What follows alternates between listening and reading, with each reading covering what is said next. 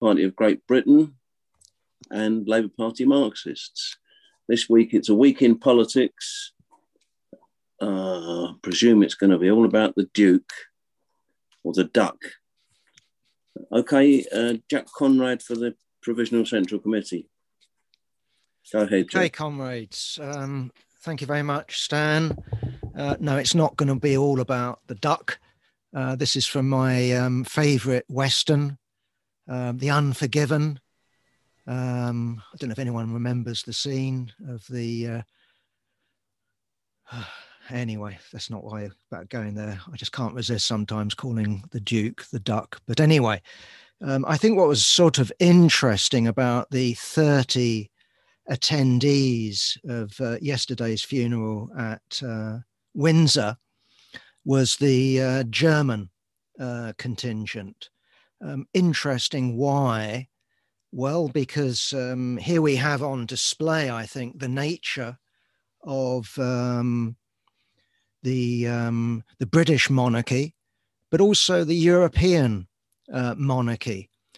Famously, the Duke of Edinburgh met someone, I don't know whether it was in French-speaking Canada or France, and whoever it was congratulated him as an Englishman in speaking such fluent French. And he put this guy down instantly and said, well, I'm not English, and I was speaking French before you were born. And the point would be that actually, when it comes to nationality, and then dealing with the aristocracy of a certain period of history, the term nationality becomes, how should you put it, a partial truth, if not an untruth.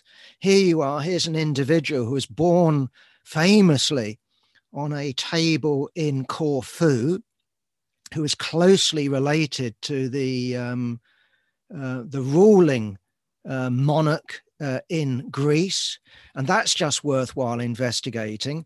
And this is from a German-Danish family that was invited into Greece. I think this would be in 1862 or 3. I can't quite remember. And there was basically a debate amongst the European powers of who was going to replace the disgraced previous monarch, who again wasn't Greek. The initial proposal put forward by the Greeks was that it should be Prince Albert, Victoria's consort, and other powers thought that was a bit off, to basically hand Greece over to Victoria's husband. So they came up with a compromise, and the compromise was this House of Hesse.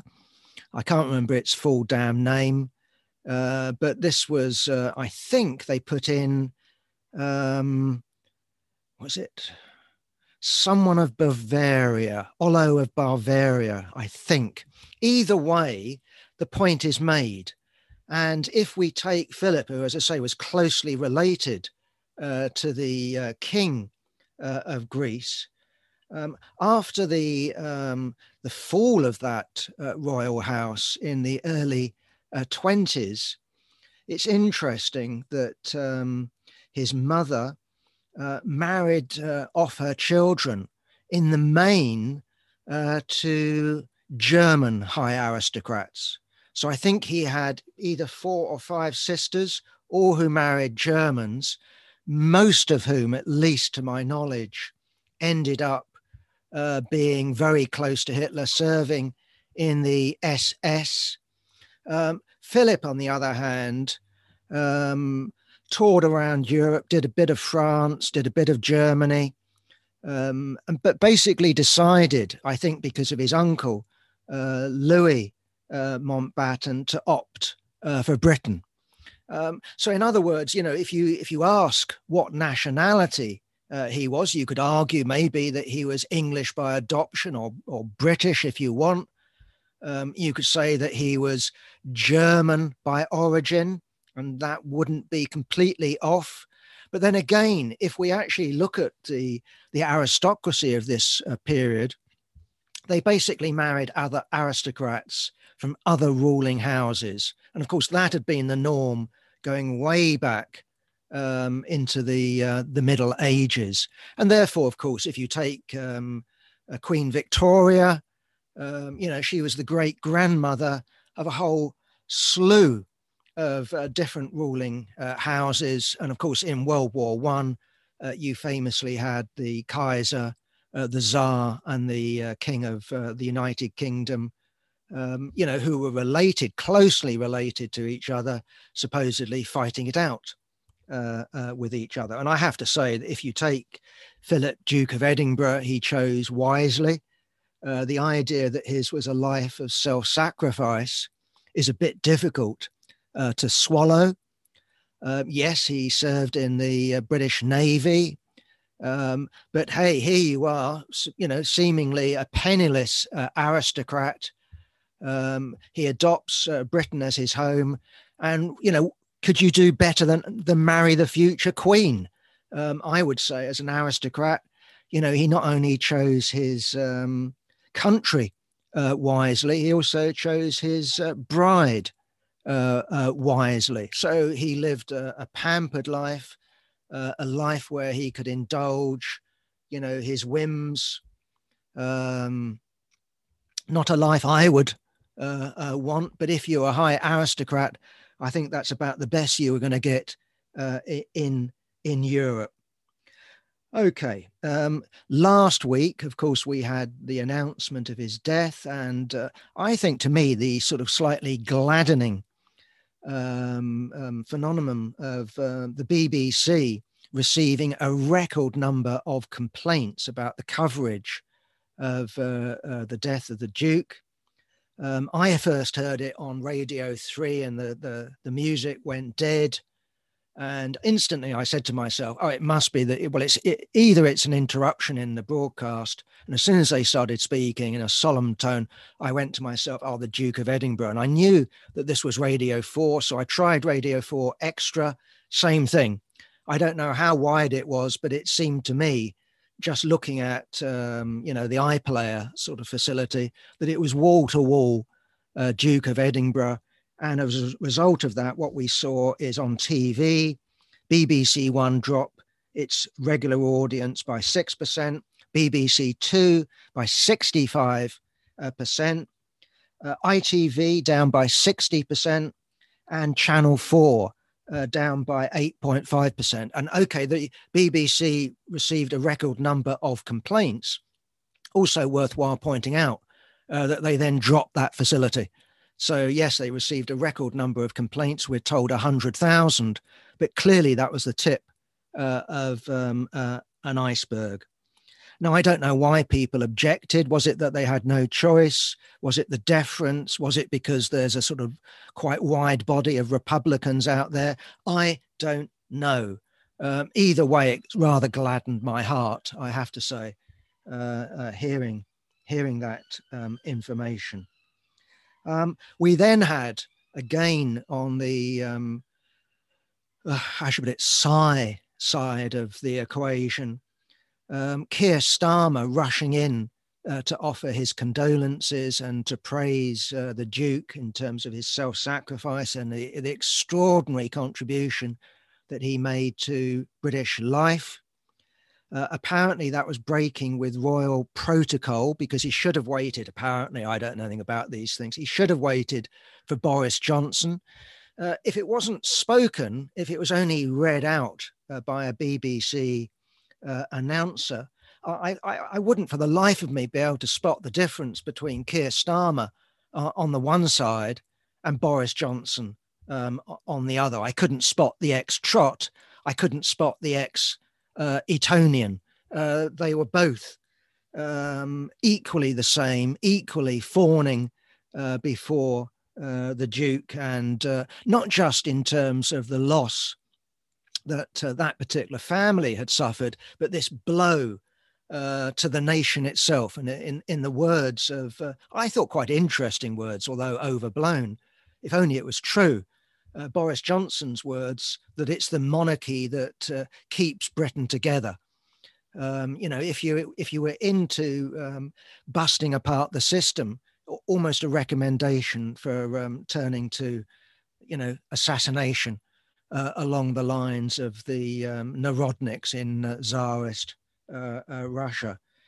And much to my disappointment, after Jeremy Corbyn initially seemingly ignoring the death of the Duke, he jumped into action and basically offered again fawning praise to the Duke, and what a loss he was to the rest of his family. The standout to me, of course, was the leader of the Scottish Greens,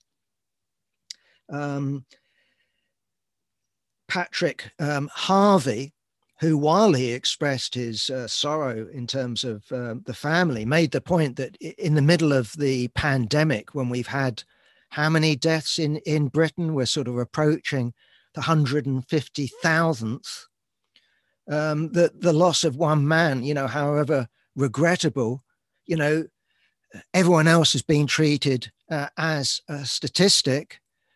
And what was interesting is precisely he made his republicanism known and basically called for the abolition of the monarchy. I wish that Jeremy Corbyn, who calls himself a Republican, could have shown equal courage.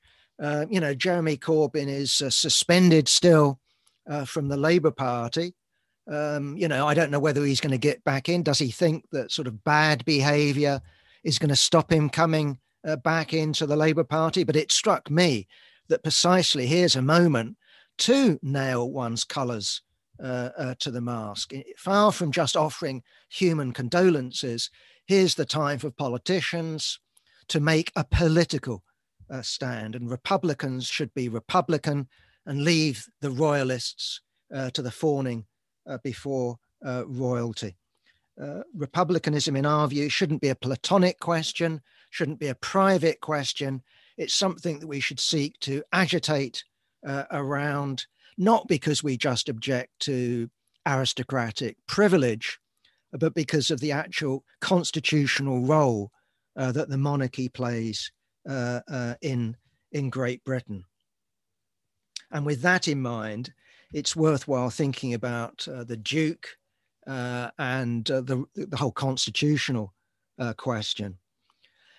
He's, of course, famous for his so-called gaffes, as in the early 60s in Paraguay, addressing, was it General Stroessner? Someone along those lines, who was a military dictator, and saying, well, it's really great to be in a country that isn't ruled by its people. Now, you can call that a gaffe, and on one level it's true. Actually, I think it reflects the outlook of that class. This class is not naturally democratic. It might be democratic by convenience. It might want to put on a show of democracy, but in reality, by definition, the monarchy has to be an anti-democratic institution. And this, remember, when the Times ran a famous editorial talking about Britain becoming ungovernable. This was in the period of the Pentonville Five, of revolting students, the Vietnam War, the 1972 miners' strike, the 1974 miners' strike. And we had rumours, and I think they were well-founded rumours, about this thing called Operation Clockwork Orange, of where Mountbatten, the uncle, and various members of the military high command were plotting to carry out a military coup against the Harold Wilson government. And this was also in the conditions of where various people in the secret state were talking about Harold Wilson being a Russian spy. So famously, the army being moved into Heathrow was done without the knowledge or the permission of the government, and was widely viewed as a sort of dry run by the army in terms of a wider operation. The rumour was that it would be Mountbatten who would head that government. Who knows? We'll have to see when we actually have access to the files. But that is where the spirit of the monarchy lies. That's the spirit of where the Duke of Edinburgh lies. Okay, moving on away from royalty to the May the 6th elections. I'll be interested to see what or hear what other comrades have to say. But for what it's worth, the advice of the Provisional Central Committee is to vote Labour with a heavy heart and with no enthusiasm. What we would say for comrades, to the comrades in the Labour Party, if you can find them, search out a left-wing, local candidate, but they're going to be very few and far between.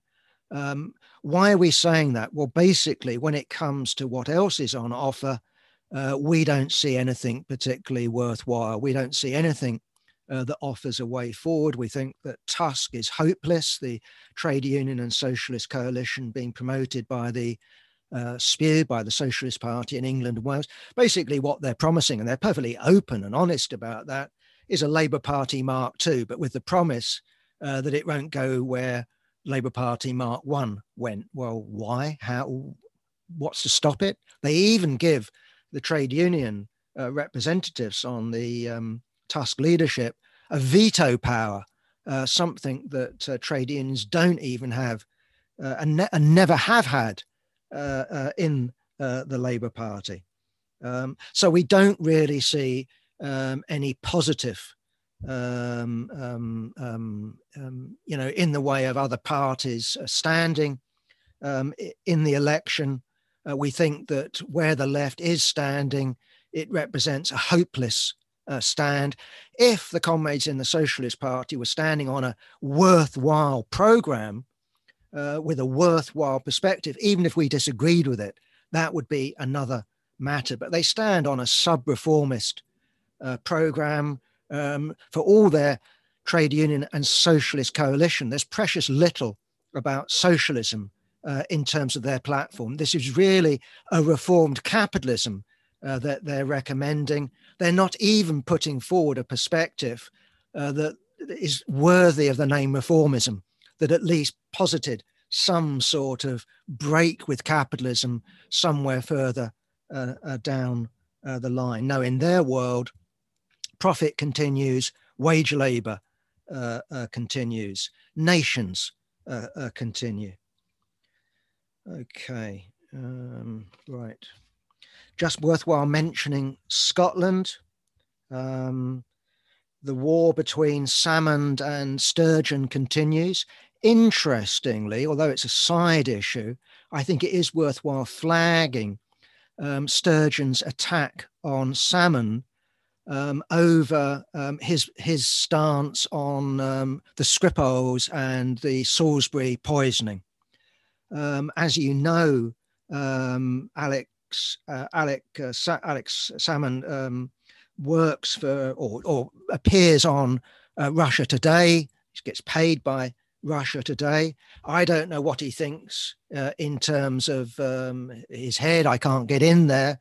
But what he comes out with is a line saying we don't know who poisoned or who attempted to kill this double agent. Well, to me, you start off with the term double agent, and my first port of call is Russia. Sorry, that's where my mind goes. I don't see why we need some sort of elaborate conspiracy saying it was MI5. I don't see why that works. The nature of conspiracies, it's someone sooner or later, and it usually is sooner speaks. So why is Salmond expressing his doubts? Is it his paymaster? I don't know.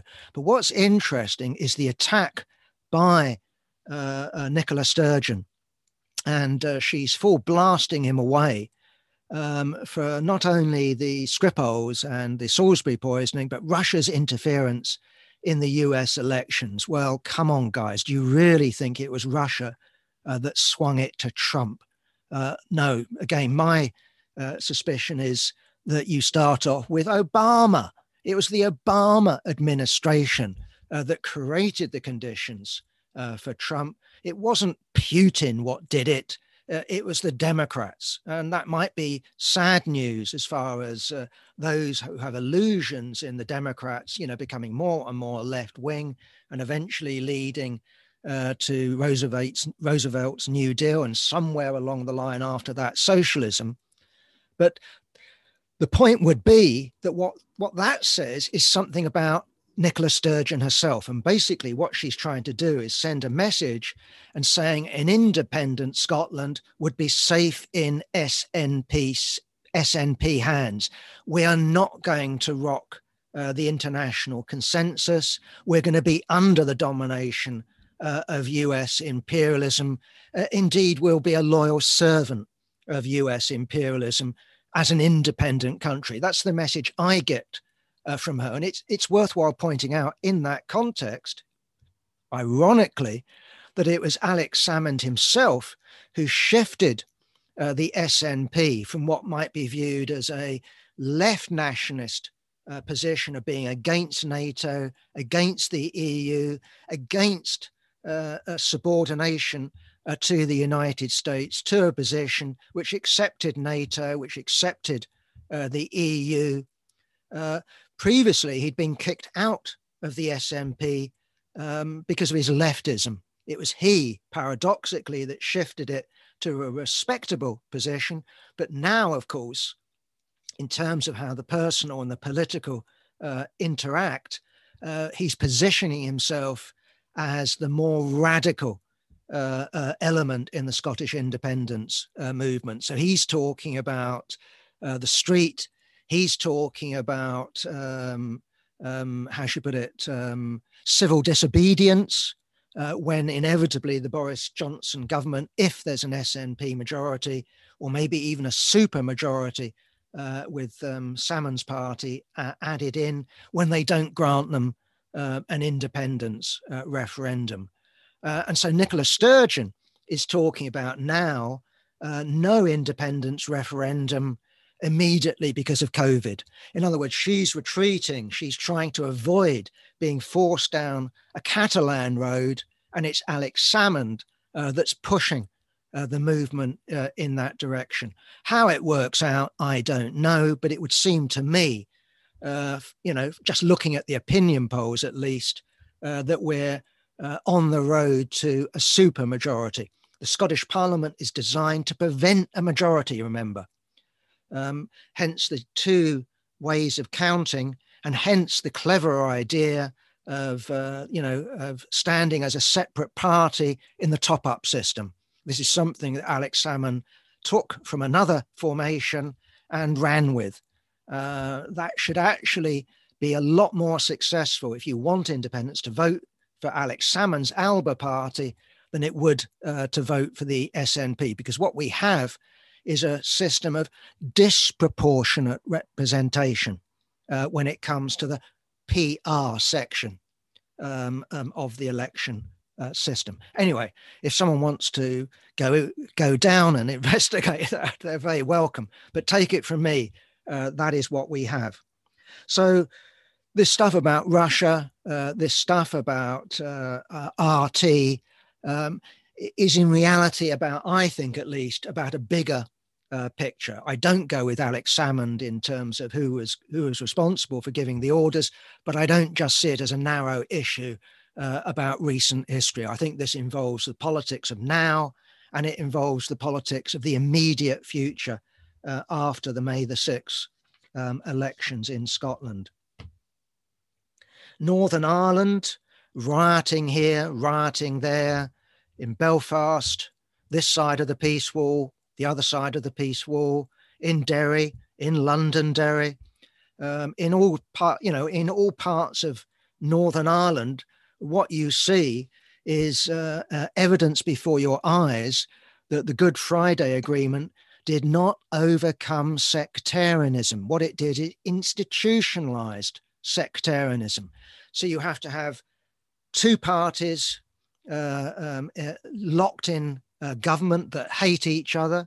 So you have the First Minister at the moment from the Unionist side, who is locked in with a Republican nationalist from the other side. And that's how the entire system works. And I remember talking on this forum and being doubted, questioned, told that I was talking rubbish when I said that the sectarian divide in Northern Ireland is worse now than it was before the Good Friday Agreement. I haven't been to Northern Ireland for some years, but I used to travel there reasonably frequently, and we had schools there with the Irish Republican Socialist Party, and I've been to their Ardèches, and we had contacts in the Sinn Féin and other elements of the Republican movement. But yes, if you look at that agreement, which was supported by the left in a completely economistic fashion, that if we get rid of violence, what we'll have is unity around pay questions. Well, you can have unity around pay questions, but the border question, the national question, hasn't gone away. And if you look at Belfast and you look at other areas, and I've been to Belfast and seen it with my own eyes, and they haven't gone away, what you have is the city divided by these things called peace walls, which are just massive, towering constructions that divide the population physically, one from the other. So although if you went to Belfast city centre, you could go to a bar and I wouldn't recognise who was from where, when you get to where people live, you're acutely conscious. And certainly this is before the peace walls. You know, I can remember travelling by car with comrades from the IRSP who were terrified once you got into areas with red, white and blue curbstones, because all the curbstones in the nationalist Republican areas were the colours of the Irish tricolour. And you knew what area you were in, but they feared for their lives. That would be the point I'm making. You know, for me, I was a sort of revolutionary tourist and was sort of just, well, bloody hell sort of type idea. For them, this was being in enemy territory, and that still applies. So I think the left made a big mistake tying itself in to the Good Friday deal. I can understand why the Republican movement surrendered. It did surrender. It was thoroughly infiltrated, but it banked basically on the Americans, and it banked also on demography, and you know, i.e. that the Catholics in the north would outbreed the Unionists. And at the moment, when they're looking at those figures and when they're looking at Brexit, they feel vindicated. They think that history is on their side, and it's the loyalists, it's the Unionists that look at Boris Johnson's lie when he said there would be no border between Britain and Northern Ireland, and there would be no border between the two parts of Ireland. You know, one of them had to be untrue. And what it turned out to be, of course, is that it was the border, the no border between Britain and Northern Ireland that was untrue. So from a Unionist point of view, they felt betrayed. This is not the Brexit we voted for. That's their message. And they are looking to walk forward towards, with dread, Sinn Féin agitating successfully for a border poll, because an awful lot of people in Northern Ireland basically say that, well, you know, our bread is buttered on the side of the EU. Why can't we be fully in the EU? So anyway, either way, this is a population that views itself under siege. And so what we have in terms of reaction here, of course, is young people, but it does reflect something deeper and something more profound amongst the loyalist stroke, unionist stroke, Protestant population. Here in Britain, we've had a big scandal in our fee-paying schools about sexism, about young women saying that they've been sexually harassed, raped even. So there's everyone is invited web presence, which loads of people are sort of signing up to and telling their story. Of course, the authorities would want to get the police involved. That isn't an approach we would support. We're not in favor of criminalizing young men. But the question then is this confined to public schools? Well, from my experience, from my knowledge, it would be absolutely not. Why it's caused a scandal is because the first sort of exposure of this was Highgate School and other top people's schools. But in reality, if you take any state school, do attacks happen? Of course they do. Does harassment happen? Of course it does. So something more profound needs to change. Okay, a quick comment also I think is worthwhile on the incident, the accident as it has been called, which is obviously no accident, that blew up part of Iran's nuclear facility at Natanz. This follows from a similar attack a year ago. The Iranian authorities have put out a picture of someone who they're blaming. But again, just like in my view, not saying I know everything, but it is a bit like, well, who ordered the attack on the Skripals? Who ordered the attack on this nuclear facility? It's Israel. It's obvious, and you almost have to disprove it before you actually say it's anybody else. It's obviously Israel. Why now? It isn't just because Iran, as part of its bargaining with the West, upped its purity rate of uranium enrichment to 60%. You have to have 90% for an effective bomb material. This is actually about sabotaging the talks that are going on in Vienna. Not direct talks between the United States and Iran, but nevertheless, to me at least, it seems clear that the United States under Biden wants a deal, and at present, Iran too wants a deal. Whether they can do it, that's an entirely different question. And clearly, Israel is acting in an extremely provocative manner to actually prevent it. So you don't just have an attack on nuclear facilities, you have attacks on Iranian ships.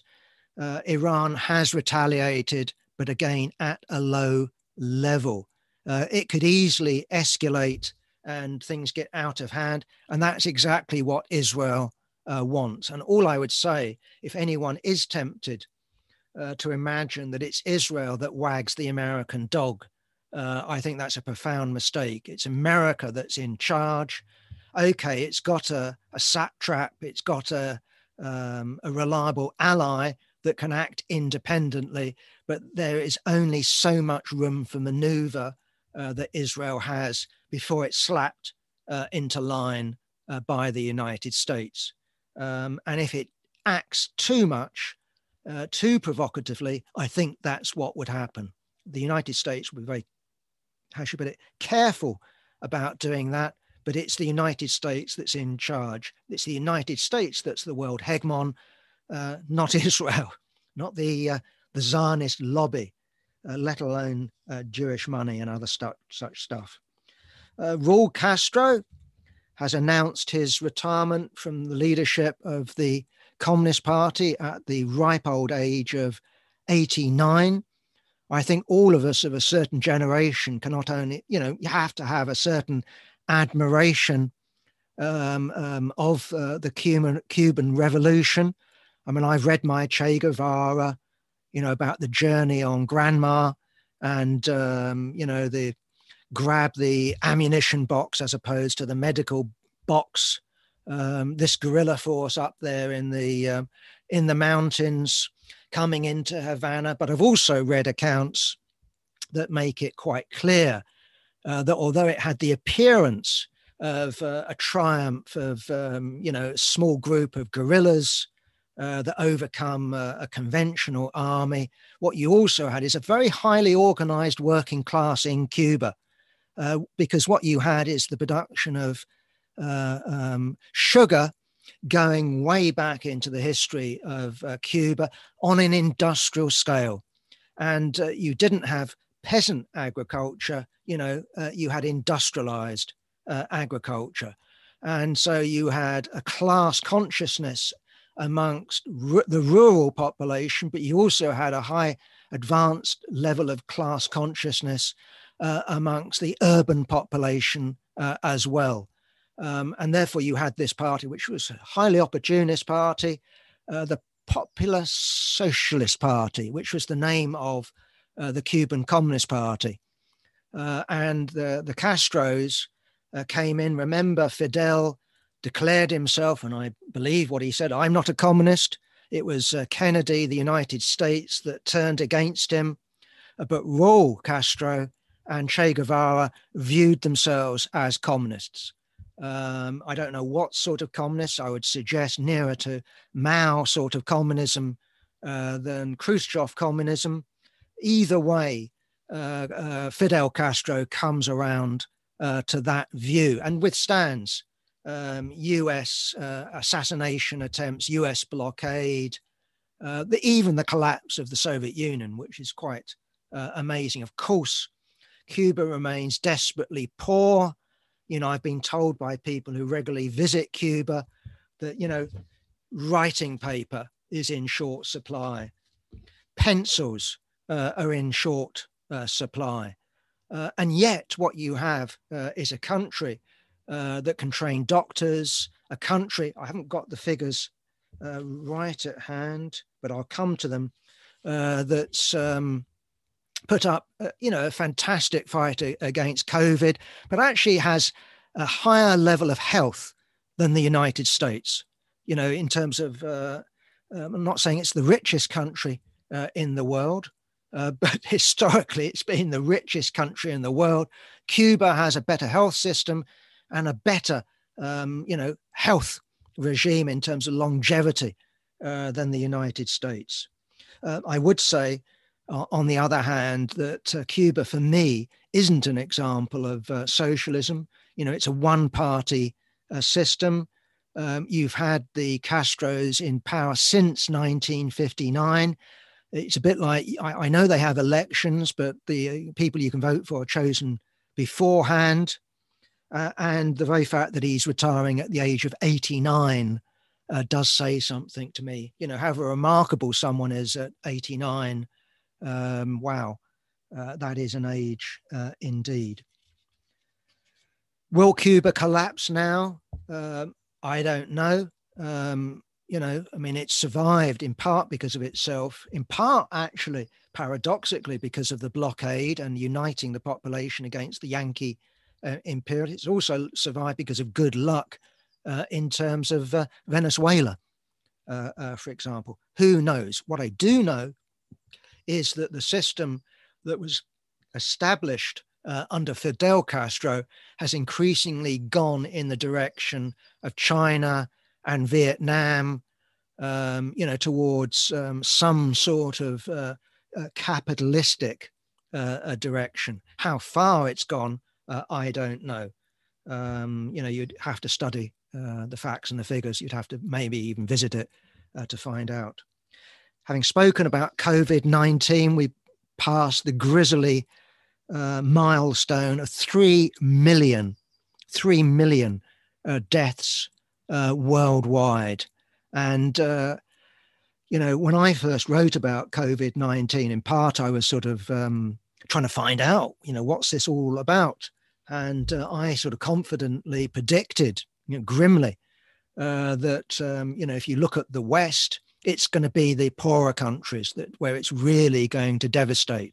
And in the first wave, it didn't happen. It was Europe that was the heart of it. It was Britain, which was ranked, in terms of the League of Shame, in terms of infections, how to bungle it, in terms of deaths. America was way behind even Britain in terms of the rate of death, the rate of of infection in Europe. I don't think there was nothing like it other than Belgium. And maybe there are special factors and statistics in terms of how they count in Belgium. Either way, Europe was in the heart of this pandemic. China contained it. China dealt with it. It was Europe. And it has to be said, out of the 3 million deaths, 1 million of them are Europeans, which is amazing, given that Europe is historically an advanced society, broadly speaking, certainly when it comes to Western Europe, social democratic in the widest sense in terms of having decent health system, some sort of social services, something like that. To have 1 million deaths in Europe, Italy, Spain, Britain, France, disgraceful. And that's government disorganization. I don't think there's any other explanation. And I think we ought to feel justified when we use Frederick Engels' term, social murder, when it comes to European politicians such as Boris Johnson, or when it comes to American politicians such as Donald Trump. Okay, so where are we now at? Well, we're hitting in the so-called developing world, I don't know whether it's second wave, third wave, but what we've got is a massive, massive leap in infections and deaths. And so we actually have a situation of where in the United States, the figure is 580,000 deaths, right? Now, remember, the United States got a very big population. It's almost as big as the whole of the EU, almost as big as the whole of the EU put together. So remember, 1 million deaths in Europe. And okay, I know that includes Norway and stuff like that. But basically the EU, and if you bung in Britain into that, 1 million deaths. So in terms of the world leader at the moment in deaths, I've got down at least, it's the United States. But clearly there are those in contention for taking over that horrible title. And obviously I've got in mind Brazil at the moment with 369,000 deaths. And obviously the rate is skyrocketing there with its idiot president attacking the population for whining about COVID. But then we have India, still a long way behind, but with 177,000 deaths. But again, we're looking at a huge, staggering increase, and it shouldn't surprise us that variants are occurring in India and in Brazil. And, we had a talk last week from Dr. Mersenne saying that there are only a limited number of variations, but from a virus's point of view, it wants to survive. And if you've got vaccinated, the one that can get around that vaccination, the one that can survive and carry on reproducing in spite of you having that vaccination, that's the one that we should fear in Britain. So although Britain has been a great success story when it's come to the vaccination program, thanks again, as Mersenne has pointed out, to the NHS and not private health industry or anything like that. It's been a collective effort by the existing NHS machinery and volunteers and scientists who demanded off AstraZeneca a no-profit deal with the government, and the government actually massively over-ordering, massively over-ordering before these drugs were proven. And we've seen the failure of some drugs. So it's a correct approach to take. So the French vaccine, for example, proved to be a total failure. I'm not dismissing French scientists and saying they're all idiots, but that is what happens when you develop a vaccine. You don't know at the beginning whether your approach will work. You don't know how effective it's going to be. You don't know what its side effects are going to be. So there's obviously a big debate at the moment about blood clots. And to me, I wouldn't hesitate in having my second vaccine. I don't care what sort it is, but yes, if you've got a choice and you happen to be a woman, it might be worthwhile not having AstraZeneca. And given that you've got the choice, hey, sensible. Ditto if you're young, ditto if you're a child. But the chance of you getting a blood clot, of course, as the scientists have pointed out, you've got more chance of getting a blood clot if you get COVID-19 than if you get the vaccine. Massive more chance. Anyway, let's have a look at some other figures, because of course there will be those that say, well, it's capitalism. It's capitalism that's the cause, and this is the explanation of why the United States, Brazil, India has had such a terrible, terrible pandemic, why they've handled it so appallingly with, criminal irresponsibility. Well, I'm going to give some other figures for those that think that way. Japan, 9,500 deaths. Now, this is a country with a considerably larger population than Britain. It's got a population, I don't know what, but pretty much well over 100 million people, but 9,500 deaths. South Korea may be a country slightly below Britain's population, but it's not a tiny country. 1,700 deaths, 1,700. Taiwan, definitely a capitalist country. I don't think anyone would dispute that. 11 deaths. 11 deaths. Think about that. And then we have China, where the outbreak began. 4,000. Oh, is it? Yeah, well, let me get it right. Yeah, that would be, I don't know. I think it's 4,600. I think that's what I've noted down. So I was just questioning. I was thinking about how big China is. So yeah, 4,600. Cuba, I've mentioned Cuba, 512. Vietnam, 36. Now, what that tells me, right? What that tells me isn't that it's capitalism, but it's organization. It tells me that you can get governments that put in plans. We expect a pandemic, so let's put the infrastructure in. Whoops. Don't know what happened there. Let's put the infrastructure in. Britain didn't do it. The United States didn't do it. And disgracefully, Western Europe didn't do it. But Taiwan did, South Korea did, and other countries did, and China did. So if you're prepared, you can be hit by this pandemic, as these countries were. But look at the difference. It's just stunning. And so that tells me something about the nature of organization. And of course, socialism is precisely the organization, the planning of societies. But so it tells you that the working class need to take over that aspect of capitalism. It's, as I argued before, when Lenin looked at the German war economy, which could double more or less overnight its war production in 1916 because of state organization, and they called it themselves, in order to placate their social democracy, the high command called it war socialism. Lenin looked at it and said, we can do that. We can have that.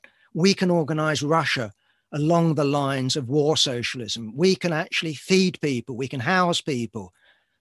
We can run the society. We're not a fully developed socialist society, but with the rule of the working class, and by getting rid of the capitalists, that is what we can do. And that should be our approach. So we need to be both mourning and condemning politicians on the one hand, but we also need to be looking at where you have handled the pandemic well, and looking at the scientists and the big pharma that wasn't working on a for-profit basis, like AstraZeneca wasn't working on a for-profit basis, and say that this wasn't the market. It's the other side that has been forced to throw away their economic textbooks. We haven't. This confirms our economic textbooks. And I think I'll leave it there, Stan. So I don't know whether that's a finish on a high note or a low note, but I personally view it as a high note. There's hope for us even in the middle of this pandemic.